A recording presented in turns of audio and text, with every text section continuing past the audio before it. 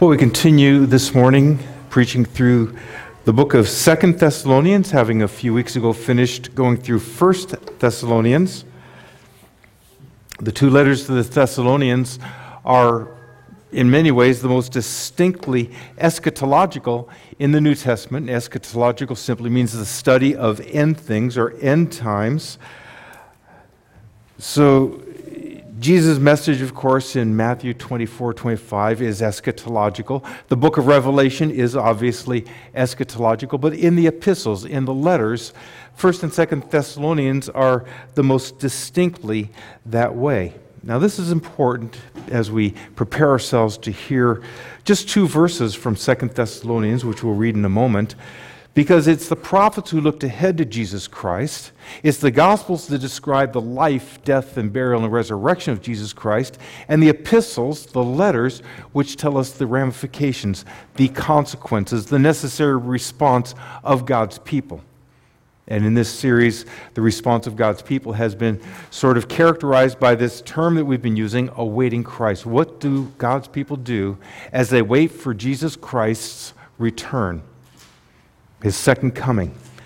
And God willing, the passage this morning, just 2 Thessalonians 1, 11 and 12, will help us in that regard. So if you please stand for the reading of God's Word. We'll read 2 Thessalonians chapter 1. I'll start at verse 5, and then, like I said, we will preach verses 11 and 12. It's the Word of God. This is evidence of the righteous judgment of God, that you may be considered worthy of the kingdom of God, for which you are also suffering.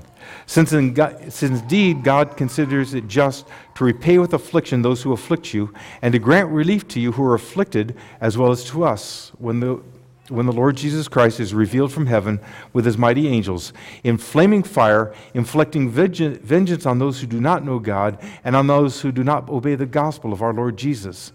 They will suffer the punishment of eternal destruction away from the presence of the Lord and from the glory of His might, when He comes on that day to be glorified in His saints and to be marveled at among all who have believed, because our testimony to you was believed.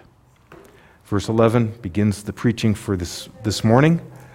To this end, we always pray for you, that our God may make you worthy of His calling and may fulfill every resolve for good and every work of faith by His power, so that the name of our Lord Jesus may be glorified in you and you in Him, according to the grace of our God and the Lord Jesus Christ. May God bless the reading, and now be it His will the proclamation of His word. Please be seated.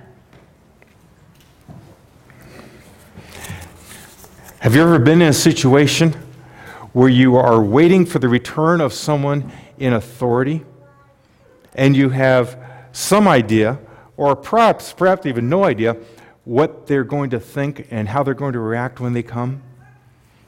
Well, I was in that situation once with my brother, and that was way back in the summer of 1972. So I just turned 17, and at 17, of course, you're old enough to know better. You're not old enough or mature enough to keep from refraining from doing what is not better. Well, my parents left for a trip together and left my brother, who's the elder, he's 2 years older, in charge, and gave us a long list of chores to do, which was my dad's characteristic way of keeping us busy and out of trouble. Well, while they were away and while we had this time on our own to do the things that my parents, my dad especially, had told us to do, my brother's friend, his name was Terry, he came by and he brought with him a couple of BB guns. Now, what do you do with BB guns but shoot them?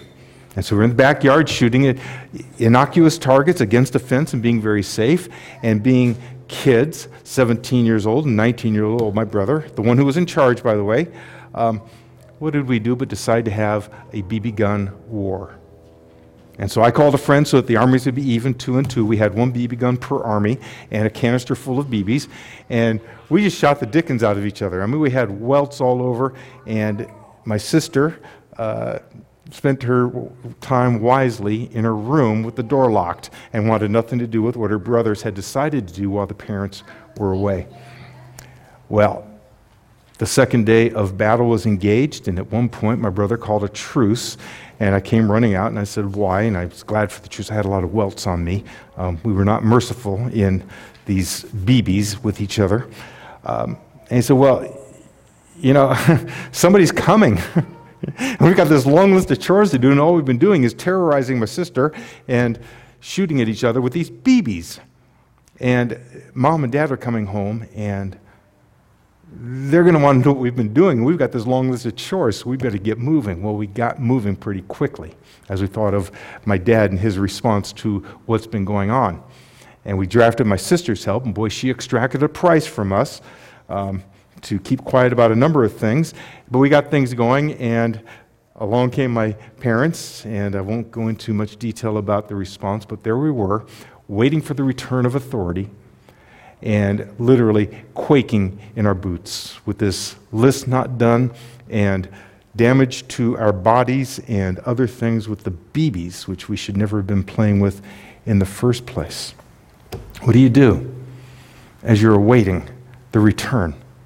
Well, this is one of the questions we have that is answered in 1st and 2nd Thessalonians, and in the 2 verses I read at the end of this, to this end we always pray for you, that our God may make you worthy of his calling and may fulfill every resolve for good and every work of faith by his power, so that the name of our Lord Jesus Christ may be glorified in you and you in him, according to the grace of our God and the Lord Jesus Christ.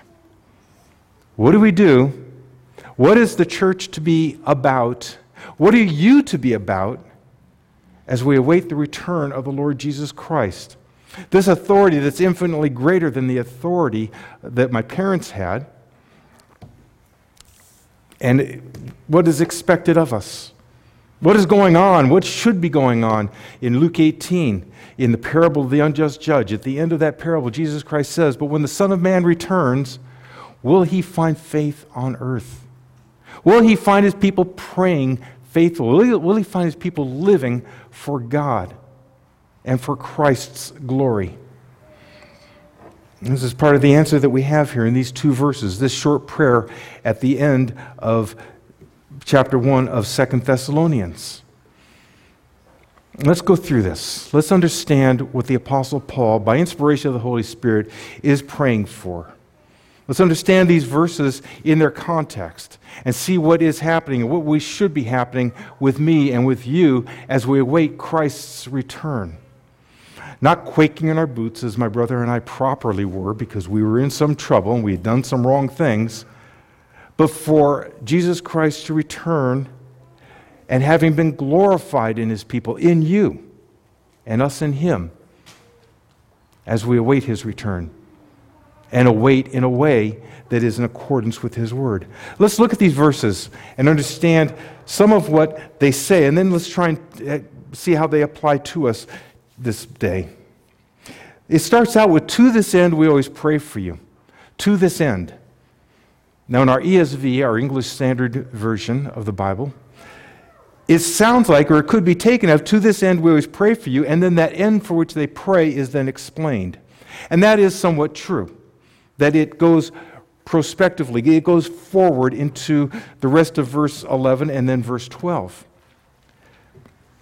But our New King James Version, and even the NIV actually get that a little bit better, because the New King James says, therefore we always pray for you.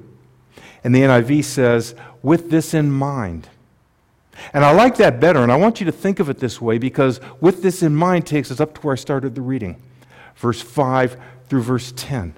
With those things in mind, the Apostle Paul then makes this prayer. What are those things in mind? With this in mind, therefore, taking us up to verse 5 through 10. Now, we're not going to preach that whole thing again, but in essence, just to put it in a word, it's Jesus' return. It's the coming of the Lord Jesus Christ to collect his people.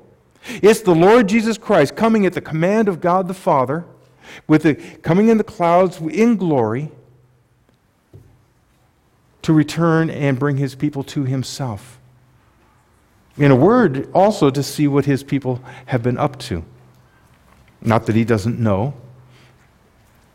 To this end, we always pray for you. What motivates this prayer? It's the coming of the Lord Jesus Christ. And that answers a question for us very quickly and very profoundly and very clearly. What are we to be doing as we await the Lord's return? Well, first, believing that he will return. As the angel told the apostles in Acts chapter 1, he will return in the same way that you saw him leave. When they saw him ascend on a cloud back to the Father, he will return in the same way. Much as the apostle Paul says, he will come back on the clouds with all his angels, with all his saints. What are we to be doing? What does the apostle Paul pray for? How are we to be found? He says, we always pray for you. This is a constant prayer, not meaning every minute of the day. He has other things to do, obviously, as do we all. But his prayers are consistent for them. And what does he pray? He prays that God would make them worthy of his calling and would fulfill every resolve for good and every work of faith by his power. So this is the nature of the prayer. Because God is going to send his Son, because of the return, the impending return, the soon return of the Lord Jesus Christ, the Apostle Paul prays that in the here and now, in this life, God would make worthy those whom he has called, making you worthy of his calling for this cause, for this purpose. Not just words. It's an actual correspondence initiated by personal contact with them. He knows what they're going through. And he's praying for them that as they go through the persecutions and the afflictions that were mentioned earlier in this and the previous epistle, that God would continue to make them worthy of the calling with which they were called. Now, this is an incredible thing to stop and think about for a moment. As we await for Christ's return, what is God doing in his people? Well, should his people be looking for the signs of his return, reading the headlines and trying to tie them to the symbolic language of the book of Revelation? No, none of that. What do we do with his return in that regard? We believe he will return, and we understand that that return will come at a moment when we don't know. So as we always say, and I mean this in all seriousness, my next breath could not come because the Lord Jesus Christ will return, and that's the end of all history. We believe that. That's first. That's primary. What are we to be found doing? What is happening during this time? Looking at the headlines? No, I've already talked about that. Living for Christ. Being worthy of the calling by which we've been called, to use the language of Ephesians chapter 4, verse 1. It is God who is making you worthy. Now, this is hard language for we in Reformed and conservative circles. To say that you are worthy of something. You say, no, I'm not worthy.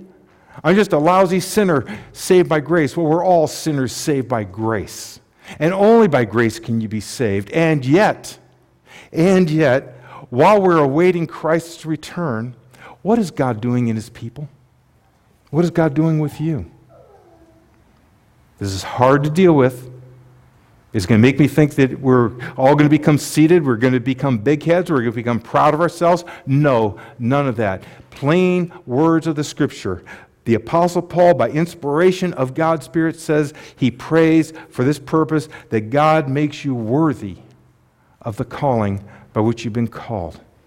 Again, I use the language of Ephesians chapter 4, verse 1. That's exactly what Paul says to the Ephesians. Therefore, walk worthy of the calling by which you've been called. After 3 chapters of good theology, after 3 chapters of all the grace and glory to God, and all thanks to him for the salvation we have and the ability to walk in the ways of Christ, all that in the first 3 chapters of Ephesians, chapter 4, verse 1, what we call the application, if you will.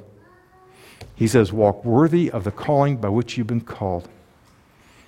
And so it gives you no chance to say, well, I'm just a worm who should never stop suffering. I'm not worthy of anything. Therefore, no. But that's not what the Bible says.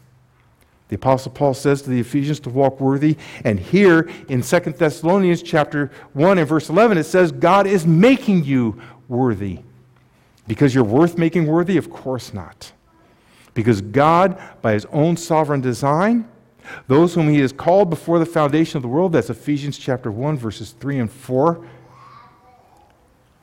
Those who are in Christ, because he placed you in Christ, he will make worthy of the calling. That's the calling for salvation. That's the faith that he has given you to believe. All of God.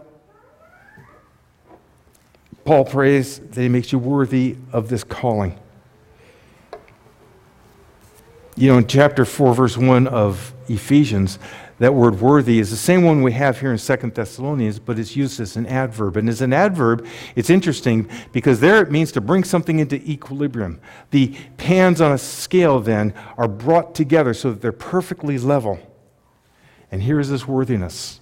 As we're brought more and more to the image of Christ Jesus, as you follow more and more His word, as you await His return, not looking at the mountains or the clouds or the skies or the signs, look into His word in prayer, submission to His Spirit, by availing yourself of the means of grace, the community of the church, the Lord's table, Bible study, hearing the Word of God preached, becoming more like Jesus Christ by learning more about Him. This is what it means. This is how God is making you worthy of His calling. You have to deal with it, brothers. It doesn't mean that you're prideful. It doesn't mean that you suddenly said, well, God's so impressed with me that I'm worthy, that's why He must have chosen me. None of that is implied here.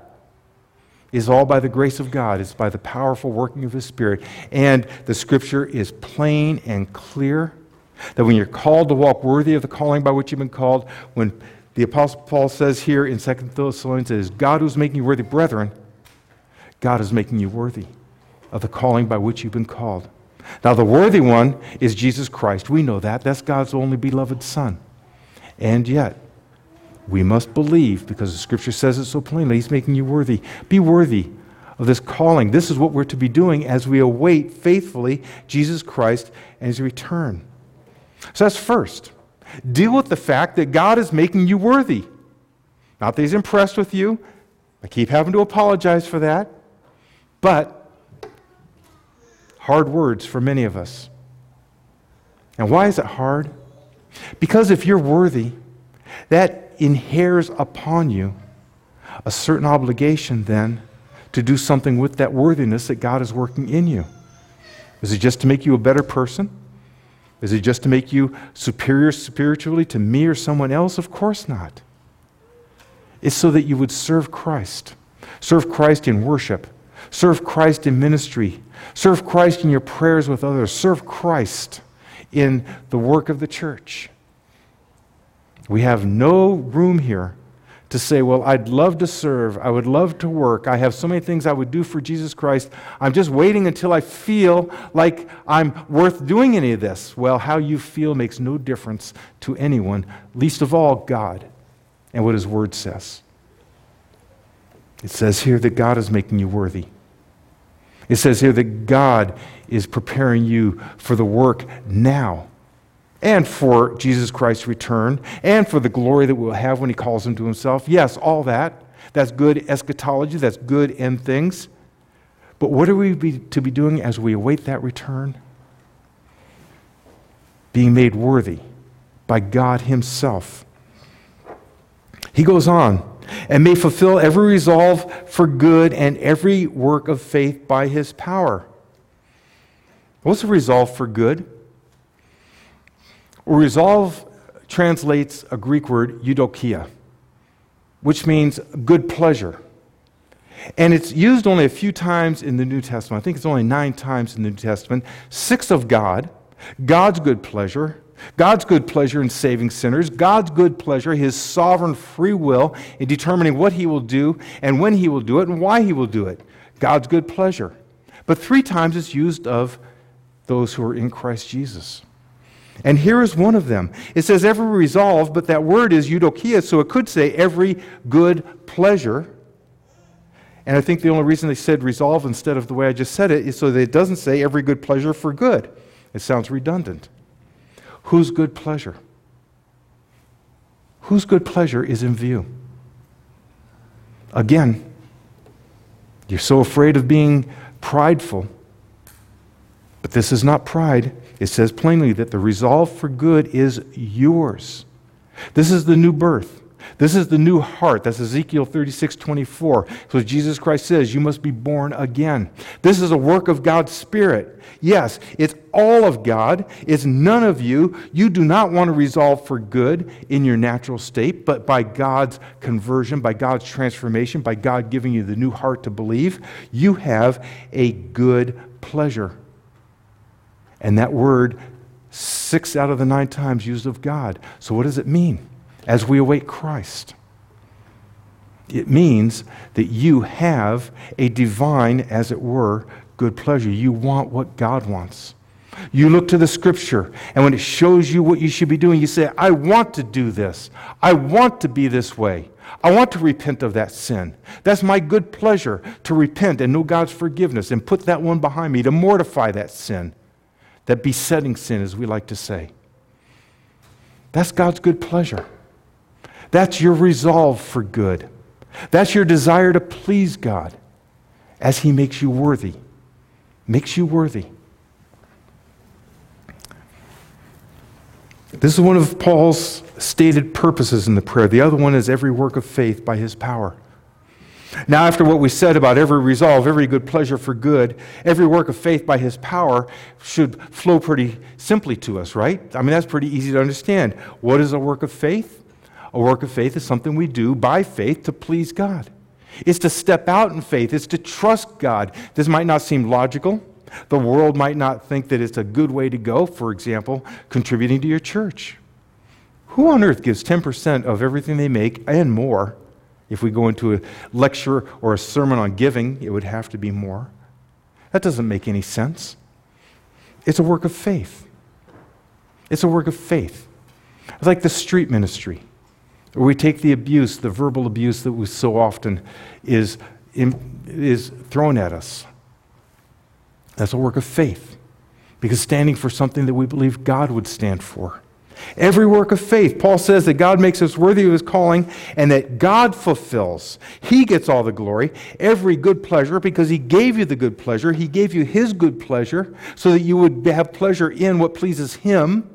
That sounds redundant, it sounds repetitive, but that's what is meant here. And every work of faith by His power. All that is not of faith is sin, says the Apostle Paul to the Romans. Without faith, it is impossible to please God, says the Apostle to the Hebrews in Hebrews 11:6. And it is God who fulfills. It is God who completes. It is God who gives us these works. That's Ephesians 2:10. The works that were laid out in advance that we may walk in them. All this as we await Christ. Again, what are we to be doing?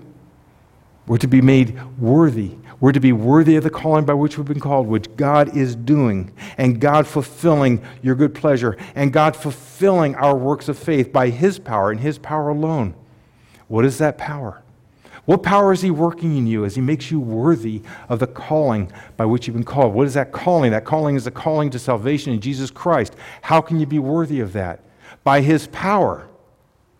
Ephesians 1:19 says that the power that He worked in Christ when He raised Him from the dead is the same power He works toward us who believe.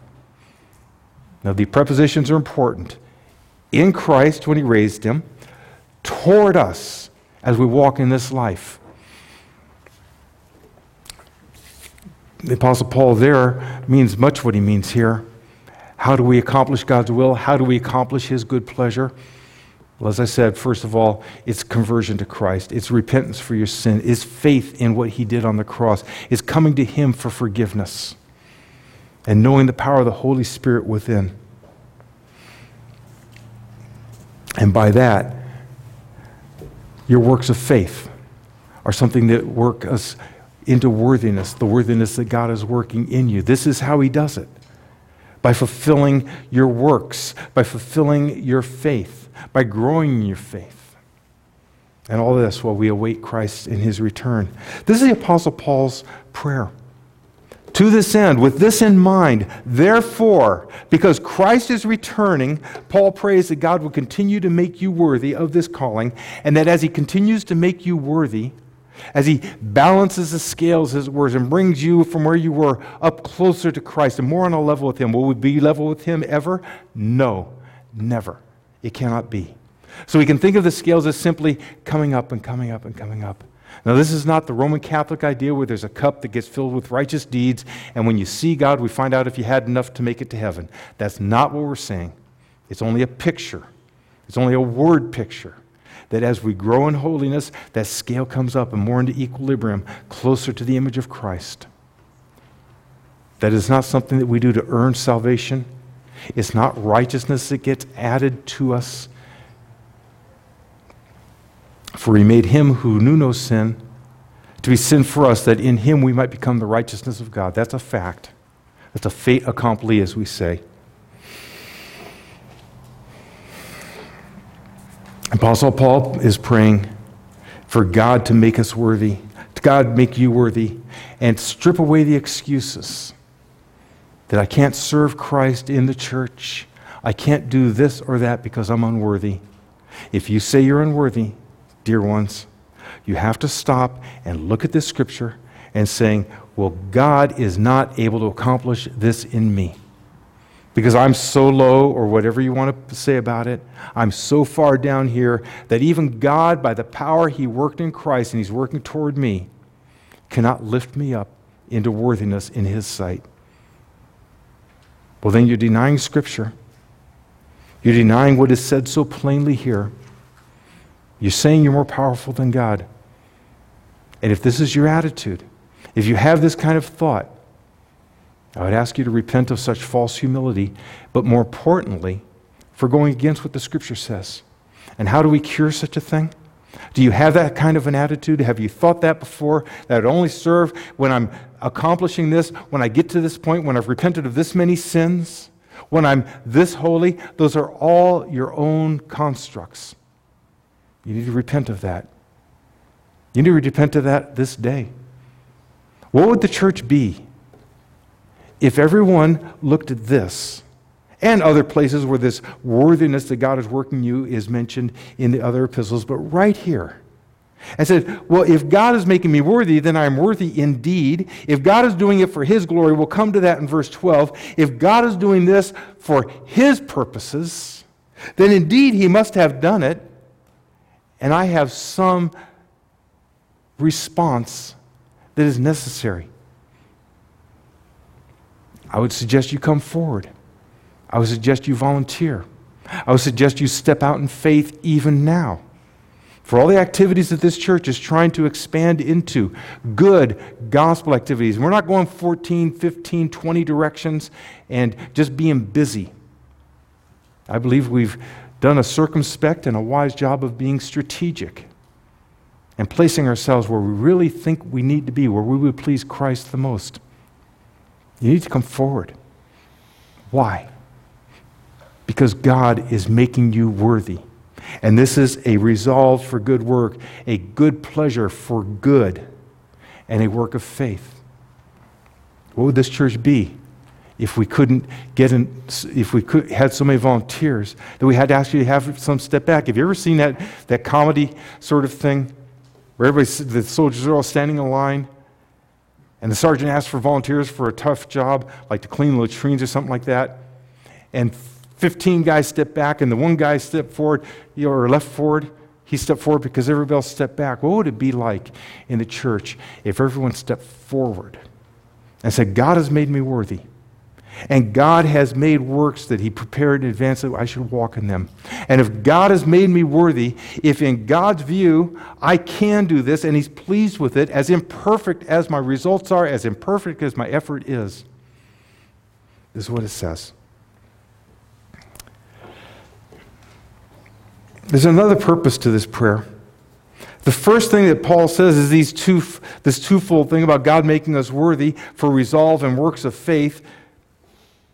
The second one is so that the name of the Lord Jesus Christ may be glorified you and him according to the grace of God and the Lord Jesus Christ. Now here's some incredible words. How is Jesus Christ glorified? Again, we can't put our hands over our head and say, well, God's going to smite me for being so bad. Because God is making you worthy, and God, the Scripture says, is glorifying His Son Jesus Christ in you and you in Him. Now, Jesus Christ Himself had much to say about this. In John chapter 17 and verse 10,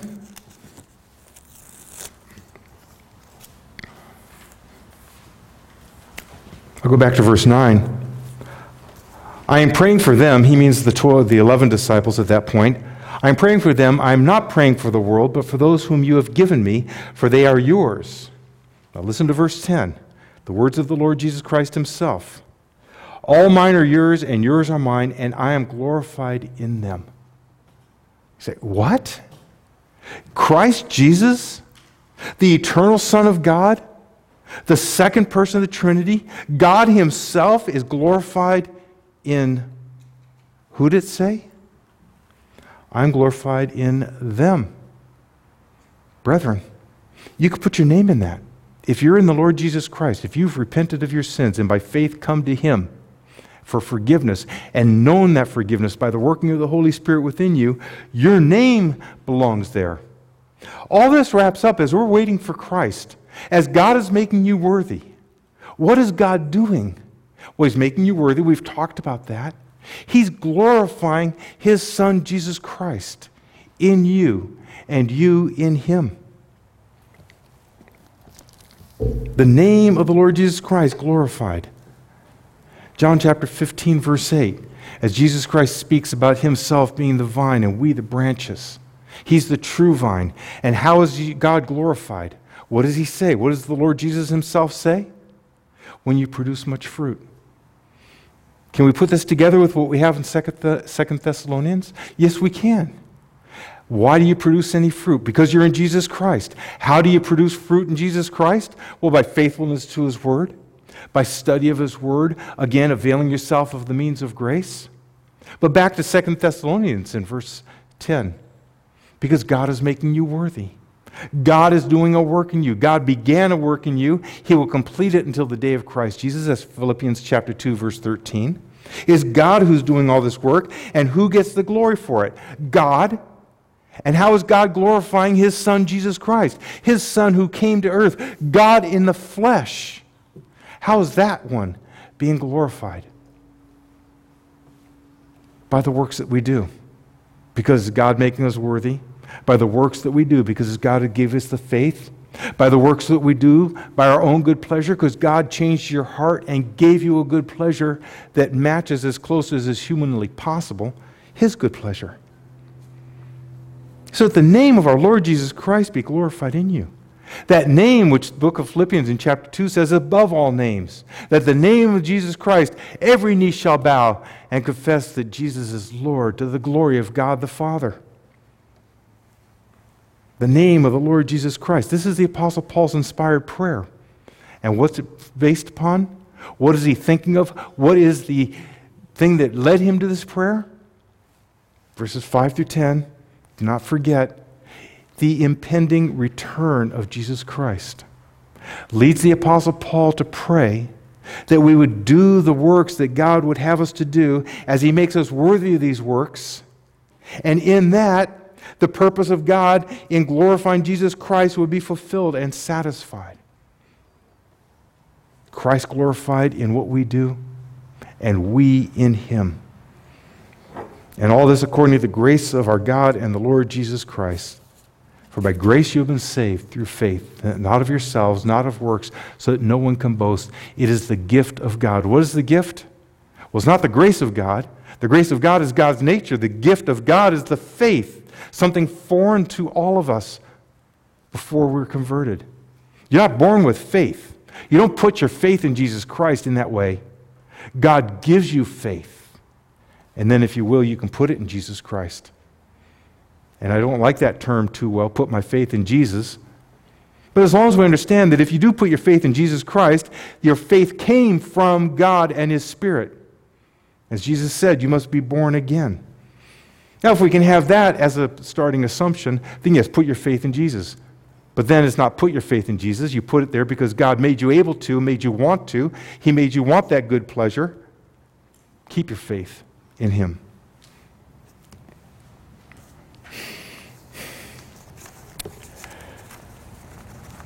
Both divine persons are here named. According to the grace of God and the Lord Jesus Christ, a gracious God who by his grace makes possible what he requires. It's Augustine's famous prayer, Lord, provide what thou commandest, and then I will do. I'm sorry, I messed up the quote. Well, anyway, Augustine prayed that he can do what God would have him to do because God provides the ability to do it. And by the time we get out for lunch, I'll remember the exact quote. But that is what Augustine said. A gracious God who by his grace makes possible what he requires.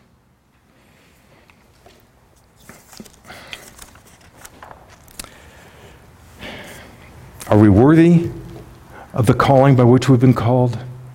By God's grace and by God's perspective. And when God looks at you being in his Son, Jesus Christ, the resounding answer must be yes. Without pride for ourselves, because the glory goes to Jesus Christ, the prayer makes that so crystal clear. Don't fear it.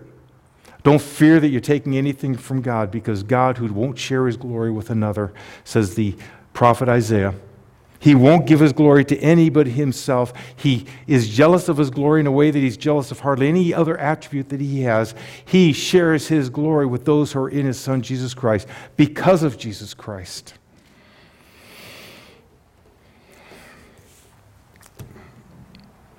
Colossians chapter 1, verses 11 and 12 address this.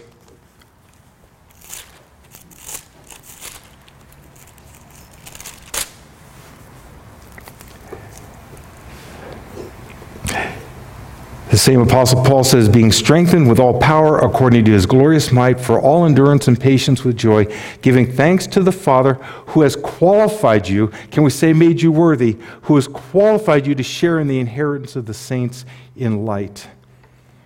And finally, 1 Corinthians chapter 1, verse 26, the Apostle Paul says, consider your calling, brothers. Not many of you are of any account in the world's eyes, much less God's, my words.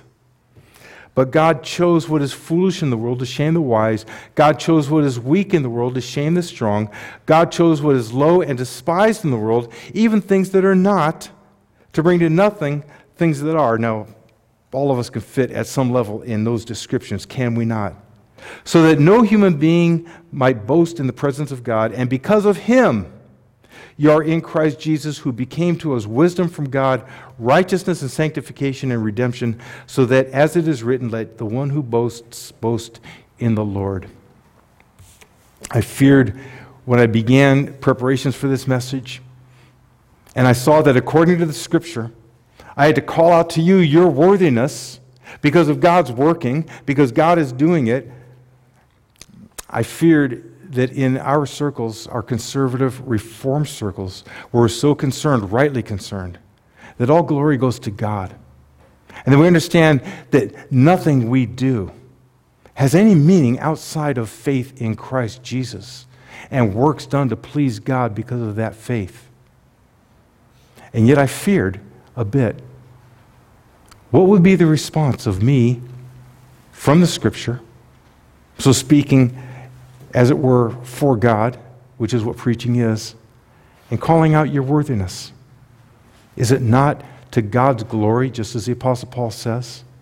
And is God not so glorified when a miserable sinner like myself and like yourself is raised up from the cesspool of our sin and our depravity and put in Christ Jesus because he gave you faith to believe? And then this same God who would do such a thing as that would work worthiness in you and look upon you and say, well, not because of anything in you. We have to keep apologizing, don't we? We have to keep saying that. But he looks at you because you're in his Son, Jesus Christ, the worthy one. And those in him, God loves just as he loves Jesus Christ.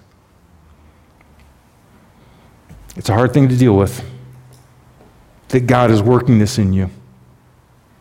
And it's hard because it takes away the excuses. It makes it sinful, actually, to not step forward in faith, to not do the good works, to deny that God has worked his good pleasure in you. So that the Apostle Paul's prayer then is almost meaningless. May it never be so. Trust God. Trust God. There's much to do as we await Christ's return. And like it or not, God is making you and has made you worthy of it because of his Son, Jesus Christ, in whom we are glorified by our obedience to him. Amen? Heavenly Father, we give you thanks again that we can come to you and that we can look to your word and understand, Father, your view of all things, not least of all us. Father, we thank you that you are indeed making a people worthy, that you are indeed bringing a people into closer conformity with the image of Christ Jesus, your Son. And so we thank you for this, and we pray that we would step forth in faith, in confidence. Confidence, Lord, in you and your Spirit and what you have done for us in Christ Jesus our Lord. And we pray these things in Jesus' name. Amen.